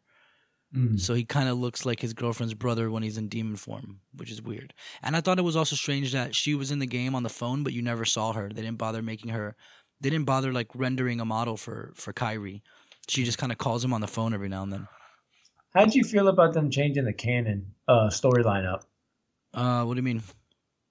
So originally, the storyline for Devil May Cry was Devil May Cry 3, 1, 4, and 2. Mm-hmm. 5 came out. They made the official announcement that it's changed. The canon is 3, 1, 2, 4, then 5. That's fucking weird. Changed it. And also, if you click that story mode, like the recap. Yeah, I read that. Throw in they threw it in there too that looks like the anime series is also considered canon. Oh God, with the strawberry sundaes. Well, we're doing that for Gamer Needs Food Badly this weekend, so shit. We're doing Make the Devil Cry pizza and strawberry sundae. Nice. So. That's awesome. Yeah, I don't know. I'm not. I'd have to like look it over and see because I know 3 has always been the first one, and yeah, if I thought that 4 and 5 are consecutive, I thought it was. But it used to be 4 then 2. 2 was always the end. 2 is the bastard child that always gets thrown wherever So what they did though was do it the way you thought and made it consecutive. But it used to be 2 was the end. Yeah, 2 is Yeah, and it was so weird. I think that they just have to stick it in there because they made it. But man, 2 is fucking weird. Like I said before, I like all the enemies in it. It's just such a weird game, and like some of those bosses are weird. It's like there's like a fucking tank, like a fucking monster tank at some point, and that big gorilla thing, and like a freaking living helicopter, and then that was actually my first entry into the Devil May Cry series, though. Oh, and nice. I think it was probably a good thing too, because it introduced me to some of the mechanics that actually still stayed in later games, like being able to shoot multiple people at one time. Yeah, that was cool when he would part his guns and like shoot multiple dudes. That was awesome. Yeah, like that stuff there is what got me into the series. It's like, whoa, I ain't never seen no shit like this before when it first came out. Like I never seen a hack and slash where you could flip between like swords and guns and shit. And I was like, whoa. Yeah. And from there I went and played 1. And 1 was fantastic. And then when 3 came out, it was over, man. By the time 3 came out, it was amazing. Yes. And like they had the little jester dude in it, and like that's when they had the special edition came out, and that game was dope. I was thinking of picking up the collection and playing those again because I started with 1. I did them all in order, but 1 was crazy, man. There wasn't much shit out there like that. Like you could tell it was built off Resident Evil somewhat, but. So was this one actually 5. Yeah, it's made after the new Resident Evil thing, right? The new Resident Evil engine. Yeah, they use that like the graphics engine or something like that. That's why it looks that way. Like, it looks great. Yeah. It looks really good. So I'm happy with it, man. It's definitely a buy it. I think a 4 out of 5 is fair. Yeah. There are some story issues and some weird pacing towards the end as far as like level and boss fights. And it does kind of suffer from what 4 suffered from, although it does do it a little better than what 4 did, where some of the levels are a little repetitive or because you are in that tree a lot and doing stuff between different characters and their perspectives. Yeah. They do get some different areas, so the levels do feel different, but it does feel a lot of the same scenery. And that was kind of the big problem that 4 had, was that you were literally retracing the steps of Nero with Dante. Dude, that was nuts. Part 4 was silly. You play the whole game, you get to the end, and then they're like, all right, do it again backwards. And that was just fucking crazy. But but yeah, no, I do like it, and I did enjoy it. And we do get I believe it's on the 1st, which is next week, I think. We get the Bloody Palace, the large update, which supposedly is the only update we're going to get. Actually, I heard that they might be slipping in something with the girls. So there's a rumor that something's supposed to be coming in with that update too, that you might be able to play with like Lady Trish and Lucia. Dude, they have to do that because that's what they do in all the games. Like Trish is always dope. Lady's always dope. It's interesting to see that they're going to bring Lucia into the fold, though. How the fuck are they going to bring her in? She's from 2.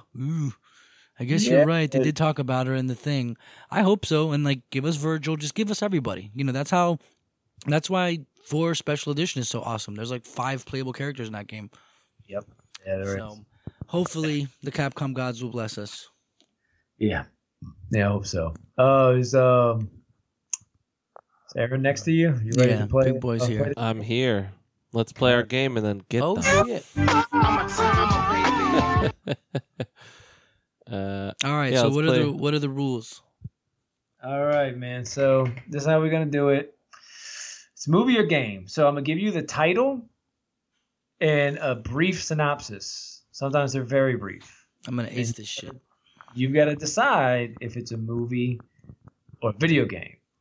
Or an extra caveat I'm putting in here, it could be both. Whoa. Okay. So And I'll make sure Aaron doesn't cheat and Google it. could be both. Could be both. Could All be right. both. Here's what that sounds like. It's a trap. Yep. It could be like Commando, Commando So- game and a Commando movie. All right. First one is obscure. Okay. Just right on the nose. 3 teenagers set out to search for their missing friend. Finding themselves locked inside the school overnight, they now have to get to the bottom of strange occurrences. That's a video game. I will say game as well. Obscure is a survival horror video game developed by Hydravision Entertainment and published by Dreamcatcher Interactive in North America. Sweet. Ubisoft in China. Yep, it was a PlayStation 2, Xbox. Nice. Bebe's Kids. Oh, that's It's a both. movie, bro. It's both. It's also a Super Nintendo game. Yeah. Oh shit. Well, that's one for me. I lost that one. So 2 Jesse, 1 Aaron. It actually was both. Yeah, it's based off a stand-up comedy routine by Robin Harris, and it actually was both. That was a Do y'all- ratchet ass movie, dog. Do y'all remember the tagline? No. We don't die, we multiply. That shit was nuts, dude. It's an interesting movie, like when you think of the concept, but that's a topic for another day. Yay! Let's see if y'all got this one. Throne of Blood. I'm Man fulfill the prophecy of Spider's Web Castle. I'm gonna say movie. Throne of Blood. Oh, that is a Japanese film from 1954. I own the vinyl record of that record. I don't believe it's a Kurosawa film, but it might be. But Throne of Blood is a 1950s Japanese samurai film. Yeah, it's 1957. Damn. Holla at you, boy. Got it. Jesse with 4 to my 2. No, 3 to my 2. Dude, so hot, man. I was trying to find some weird stuff. Dude, it's like, but you fucking with the best. We the best. I'm DJ Khaled. Pathfinder. Oh, I know that one. That's a movie. But there's also a video game called Pathfinder. Well, yes, but the movie. Well, they're both actually based on the D&D 3.5e spinoff, I believe. The Pathfinder movie with Carl Urban. Damn, I'm just gonna say. I gotta say both, man, because it is both. Pathfinder, the video game is Pathfinder Kingmaker, and it just Kingmaker, and it just came out. And I have here is a Native American raised Viking must save his village. Mm-hmm. It's a movie. It's a movie that I missed one. All right, because I was gonna say game. All right, well, yeah, because the game's not called Pathfinder. It's called Pathfinder: Kingmaker. Okay, cool. And I don't know. Actually, now that you say that, I don't know. I thought it was going to be about Pathfinder, but I think I'm wrong. I think the Carl Urban movie is just named Pathfinder. And I think when I saw the trailer, because it was like guy in medieval armor, I was like, they're making a Pathfinder movie. It's Dungeons and Dragons. Oh, okay. Oh, y'all definitely earned the title of nerds here, man. Y'all got it down. The Suffering. That's a video game on the PlayStation 2. It's like a guy in a mental ward and every fucking demons and shit. Everything's got like needles. I should stay away from horror stuff around this guy. I'm going to give Jesse that point. He answered it first. Yeah. So wait, I C. have. All right, so wait, you have. Hold on. He's doing one more. What right, was it? Seed. Yeah, don't read us the description. I'm just going to go movie. Let me get a description. After a seemingly undead man is bound and buried alive, he comes back for bloody vengeance on those who cause him his suffering. That sounds like a movie plot. Movie? It's a movie from your favorite, Uwe Boll. Oh, no. Ooh, fuck that guy. I had no idea why. For years, I thought he was Madonna's husband. Isn't that guy a director too? No, that was... So her ex-husband is... the guy that did Lock, Stock, Two Smoking Barrels, the Robert Downey Jr. Sherlock Holmes movies. God damn it, Guy Pearce. Nope. Guy Fieri. Guy Pearce is an actor. Oh my god. Guy Ritchie. Guy Ritchie. There you go. There we go. I got 2 more. Awesome. Last, I have no mouth and I must scream. Oh, I know the answer to that. So do I. It's a game. It's isn't it Lovecraft? It's like a fucking text game. Yeah, it's an old text adventure game, but it's a horror game about AI. Yep. So then y'all might let's see if y'all might know this last one. Harvester. That's just the word. What's the description? A man wakes up with amnesia in a town full of bizarre people. Uncovering the mystery will test his morality. It sounds like a movie plot. Yeah, I'm gonna go game. It's a game. Oh, I missed 2. It's okay. I think we're tied though. I missed 2 as well. I think. Awesome. That's a fun game, dude. That's super cool. Yeah. Yeah, I really like that. Even though you tried to grab obscure things, but you were talking to horror dudes. Next time I'm going the other direction with you guys. If we do it again, like I'm definitely gonna get like some just loopy, zany, like non-horror, but just some. You had a crazy one. Maybe some kid ones. Maybe something like that. True. You had a crazy one on your episode about the floating head, the shooter game. Samurai Nation or some shit like that. Yeah. So it's this samurai who dies comes back as a floating ghost head and has to save America from aliens. It's an NES game. It's fucking crazy. I looked up a video. Real quick, it is bonkers. I was incorrect about I Have No Mouth and I Must Scream. It's actually by the American writer Harlan Ellison, but he's like another creepy horror-y, sci-fi kind of guy. What I have is a handful of humans must survive the robot apocalypse. I know what that is. So the interesting one I thought was Harvester. So the last one I told you, because apparently, what is that? The guy who made that game, he was using it as a way to speak against gun violence, or not a gun violence, but violence in games and what effects it has on the youth. And from my understanding, what I've read, it was almost an anti-video game where it was leading you down this weird hole where you end up realizing that the town you're in and everything, the reason why you have amnesia is you're actually in a virtual reality simulated world. And we're looking at pictures. It's crazy. The people, when they talk, they have a little picture next to them, and it's like human beings. Like it's real life photos of people. It's like digitized, yeah. Yeah, so, and what it comes down to is you end up with a choice at the end of the game of either you kill, because it says you're in a virtual reality thing, exposing you to all this shit to make you into a serial killer. Basically presenting the idea that if you play enough video games, you're going to be a serial killer, right? Like that was kind of what he was doing with this. And so the player, though, gets to choose at the end. Do you kill the girlfriend that you've made in the virtual reality world? Do you kill her and then wake up in the real world and you're a serial killer? Or it's a giant butthole. Or do you marry the girl in your virtual reality world and live your life out in virtual reality? We're looking at the marriage ending right now. That's crazy. I mean, because you're kind of fucked either way because, like, he's watching video. It's insanity. Because either you become a serial killer or you're stuck in fucking virtual. You're stuck in the Matrix forever. I don't know. Interesting. So that is a weird. That's a weird ass game. I never heard of that before. The producer is Lee Jacobson, and the designer was Gilbert Austin. Written and directed by Gilbert Austin. Let's see. Bro, I doubt he did anything. So else. he said, he recounted this. My feeling was that FutureVision, being a small company, would need something high concept to compete with industry giants of the time, and I argued that Harvester was exactly that idea. It was really the only idea that I pitched. I remember that it came to me in a flash. That's how I get a lot of my ideas in creative rushes where I can barely write fast enough to get it all down. The concept of Harvester, the idea that at the end of the game I wanted the player to mull over whether he had internalized the over-the-top violence and surreal imagery of the game in the same manner that Steve had, And the primary ending, all this was in the initial concept that I jotted down on some of those small spiral notepads in about 30 minutes. That's what I pitched to Future Vision, and they bought it. Crazy. So crazy.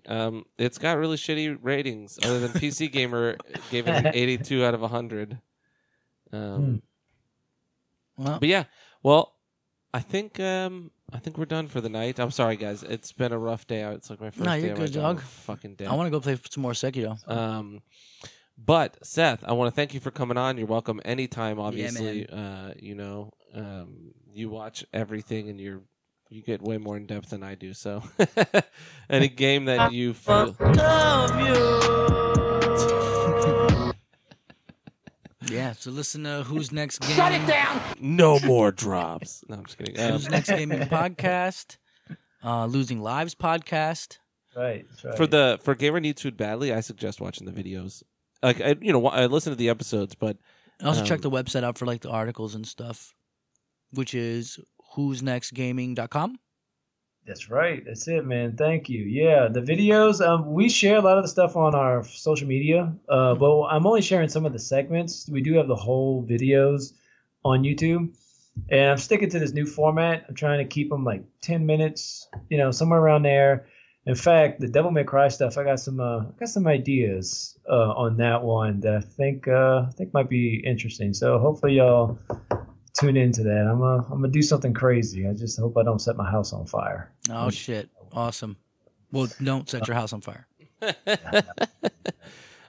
Jesse, as usual, thank you for being here. Yeah, man. I'll be here. I'll be back in 2 weeks. Jesse Sus is my co-pilot. I was trying to make that joke. Didn't work out.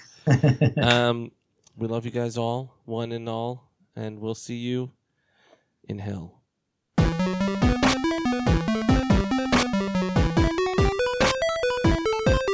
Hail Satan.